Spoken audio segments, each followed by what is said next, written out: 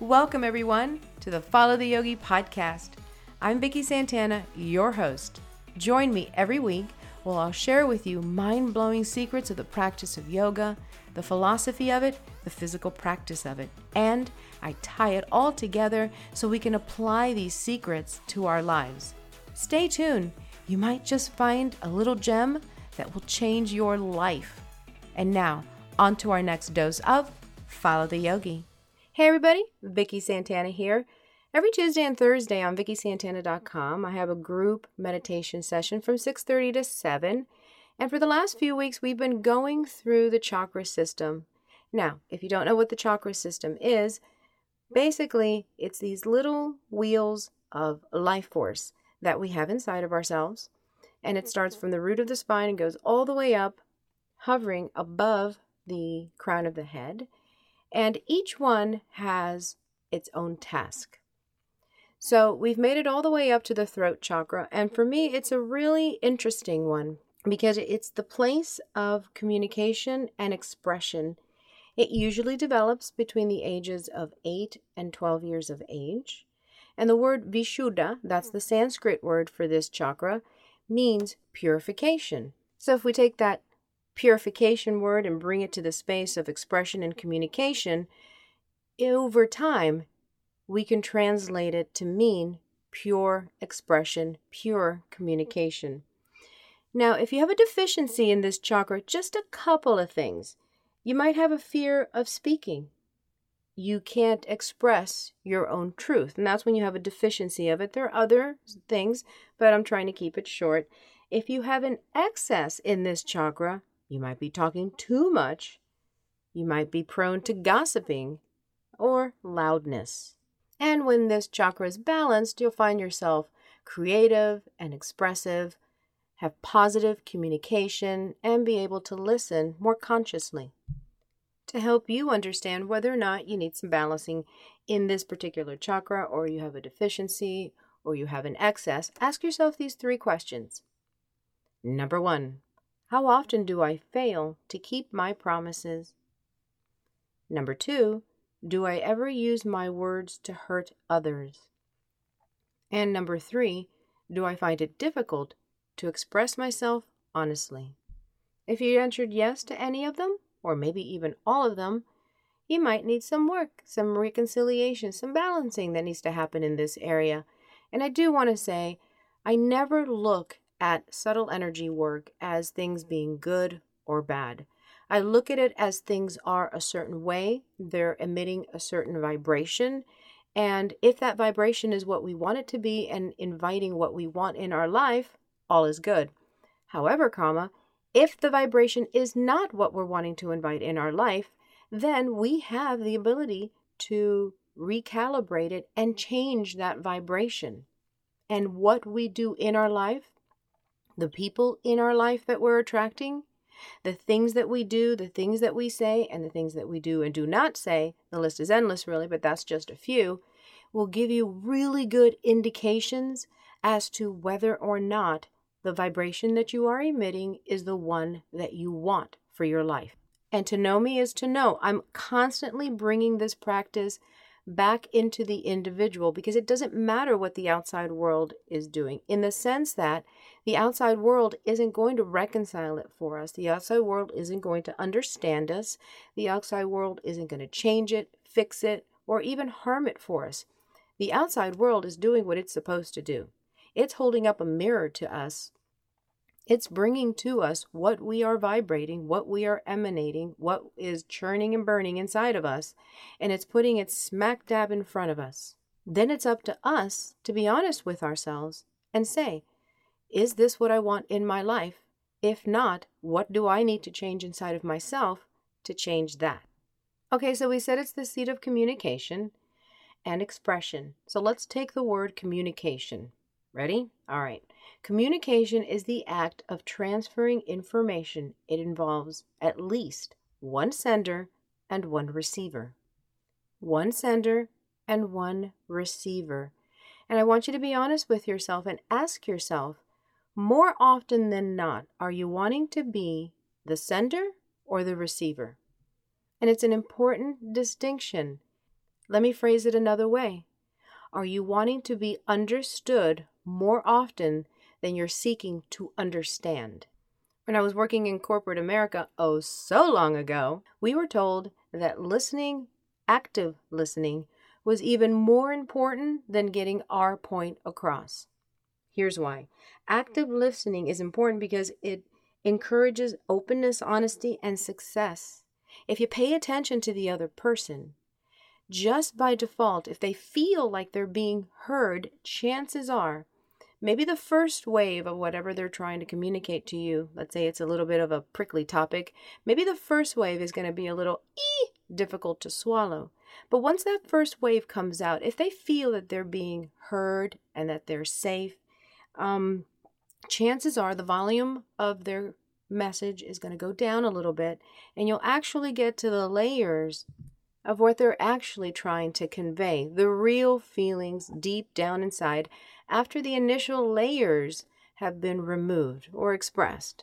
Now, I may have learned this 20 years ago, but if you look at pictures of the Buddha, you will notice that he has very large, long ears, and his mouth is disproportionately smaller to the rest of his features. And the reason is we have 2 ears for listening, 1 mouth for speaking.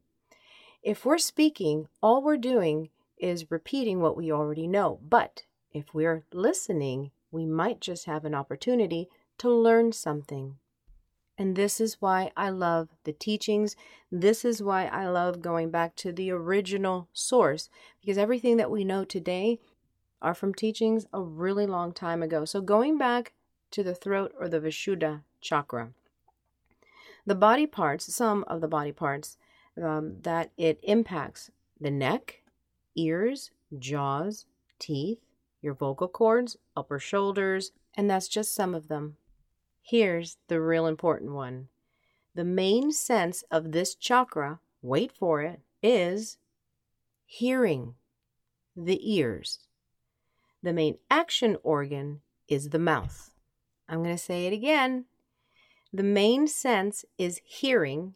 The main action is speaking.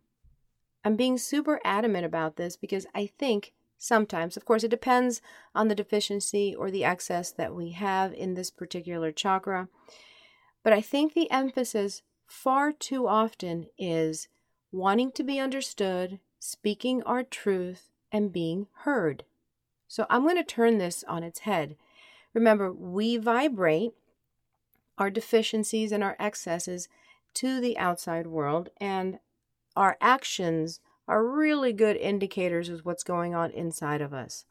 So I'm going to turn it on its head. It might feel a little icky, sticky, uncomfortable, big old hairy, jagged pill. But again, it's just a question. The key to learning is to pay attention to how we react to the question. All right, so here it goes. Is it possible that the very thing that I am seeking from others, the outside world, is it possible that it is the very thing that I'm not giving to others because I want it so badly to be given to me from the outside world? And then pay attention to the visceral reaction you have to the question. Don't even try to answer the question. See where it strikes you in your body. See how you're feeling. It usually happens in a nanosecond. And then we lay logic over it. So we basically forget about it because it's such a fast-moving emotion that passes through us. But pay attention to how you felt in that nanosecond between what you heard and how you created a story around it. That is a good indicator as to where you are with this particular topic of being heard. And then notice the story that you're telling yourself. Are you pushing it away and saying, nope, that's not it, like super quick? Or are you going, let me think about that. I wonder if there's any truth to that. How we respond is another indicator as to where we are. Maybe if we push it away abruptly and have a knee-jerk reaction, maybe that's something that's actually a tender spot for us, something that we do need to address and pay attention to. But our defense mechanism that has worked for us in the past is to say, nope, not me. Totally wrong. Moving on. I know for me that whenever I have a strong knee-jerk reaction to something, there's definitely something there that I need to address. Just saying. All right, so let's circle back to the questions of before, the ones that let us know whether or not we need any kind of rebalancing in this particular chakra. The first one being, how often do I fail to keep my promises? Now, promises are things that we say we're either going to do, say, fill in the blank, and then we change our minds and don't do it. How we fail to meet the promise isn't as important as we make a commitment and then we don't follow through with it. Again, you notice I'm not saying it's not good, it's not bad, it's just what it is. And I'm talking about promises that we make to ourselves, commitment that we make to ourselves, and promises and commitments that we make to the outside world. I do want you to ask yourself another question, though. Is it more important, less important to break a promise with the outside world than with myself? Pay more attention to what you actually do than what you think about that particular question. In other words, rewind, go back maybe the last 2 months and see if you've been canceling out a lot, if you've been making promises or gatherings or any number of things with the outside world, and notice whether or not they have fallen through more often than not. Here, as a yogi, we want to look at what we do, not necessarily about what we want to do, because remember, the path to heaven is paved with the best intentions. And what we do for the outside world many times gives us good indication on how or whether or not we're also keeping promises with ourselves for ourselves. These are just questions that I want you to ask yourself because it'll direct you to which life force vortex in your subtle body system that could use some attention. One of my favorites, do I ever use my words to hurt others? And I'm going to use the example of gossiping in particular. So what determines whether or not what we're about to say is gossip? Sometimes people may defensively say, I'm not gossiping, I'm just passing along something which is true, or it's not a rumor, I was there myself. Here's the litmus test. Ask yourself if what you are preparing to say will cause the person you're speaking to have a negative impression of the person you're talking about. Yeah. Saying something which can cause division inside of one's own being and among other people, causes you to have a derogatory view of the one who's being talked about. Now, the first yama, or the first guideline in our practice, is non-harming, non-violence. And I want us to look, if possible, at gossip as a form of violence because it hurts and it can be deeply destructive. The victim of negative speech can get their feelings hurt. They can also lose respect, friends, job, career. And if that's not bad enough, the harm that's done to the one speaking negatively is a lot worse. The negative karma incurred by one's soul through gossip may take many lifetimes of difficult lessons to rectify. Always remembering that ahimsa, non-harming, non-violence, is for the outside world, but for the individual first and foremost. I know that it's very easy to rationalize, justify anything negative that we're about to say about someone else to someone else. I really do. It is so easy to fall into this. And even if you're not participating, even if you're not saying anything, being there and just being an onlooker, you're still collecting karmic currency to work off. Because just being a participator, saying nothing is like saying, sure, yeah, I'm accepting it.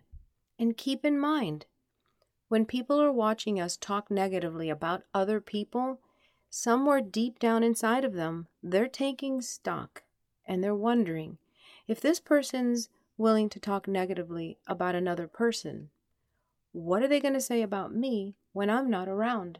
So even in the modern world, in the physical world, it might affect the integrity that someone perceives of you. Take a pause before you start going down the road of talking about someone else, okay? Put it through these 3 gates and see how it lands. So the first one is it true? Is what I'm about to say true? Here's the thing about truth. I say there's that person's truth, there's the other person's truth, and then there are screenshots. In other words, even when we say, yep, it's true, it might not be true. If you got it through a third person, it definitely isn't clear. And even if you yourself witnessed it, you don't know everything, all of the backdrop that happened before that moment in time. But just for argument's sake, let's say it is true. Then the next gate is, will it harm anyone? And this is the one where we start rationalizing, backstepping to try to see how we can justify this, and so we can proceed and go on. So is it going to harm anyone? Listen, just because it's true, and you already know how I feel about truth, even if it is true, if what you're about to say now, based on what you know on karmic cycle and what the impact is when you share something negative with another human being about another human being, the possible outreaches that it has with them losing respect and friends and all this other stuff, and how people are going to perceive you, it's going to be pretty hard to say, nope, not going to harm anybody, because if it doesn't harm the other person, it's already harming you by default. So, but let's say for argument's sake, no, it's not going to harm anyone. Then the third gate is it necessary? Is what I'm about to say absolutely necessary? And it won't harm anyone. And I'm absolutely certain that it is true. Chances are, now that you know what you know, the answer is going to be no. Actually, the answer is probably going to be no when we first ask ourselves, is this true? And definitely, is it going to harm anyone? Yeah, probably it will. So it's at that point that we use our buddhi, our higher intellect, to stop ourselves from feeding ourselves and gossiping about other people, speaking negatively about other people, regardless of whether or not we think we're justified in doing that. Again, once we know better, then our task is to do better. But I promise you, this is one of those things that takes time to actually make happen and make it a fabric of your life. And you'll find yourself still months, maybe even years, saying negative things about other people. But there will come a time, now that the seed is planted, where you will catch yourself beforehand. But before you catch yourself you're still going to be doing it. I want you to be kind to yourself. And just the fact that we can notice that we're doing it, that goes a huge way, because once we notice what we're doing, then we can pay attention to how it's making us feel inside. And then once we feel what that feels like inside of us, that's when we're going to make deep, permanent change. Phew! Okay. Last one. I sure do pack a lot of stuff because I want things to resonate with you. I want you to take these things into your life and start that internal process of purification. Last question. Do I find it difficult to express myself honestly? That's a good one, right? Especially with social media and filters and everything else that's going on. I'm laughing when I said the word filters because every so often, man, I go outside, harsh light, no makeup, no filter, and I take one of those raw pictures that show me exactly who I am, because even when we look at a picture of ourselves, chances are we're not even seeing ourselves honestly the way we really are. So I take a big old ice cube bucket and pour it over myself just to make sure I keep it real with myself. But do you find it hard to express yourself honestly?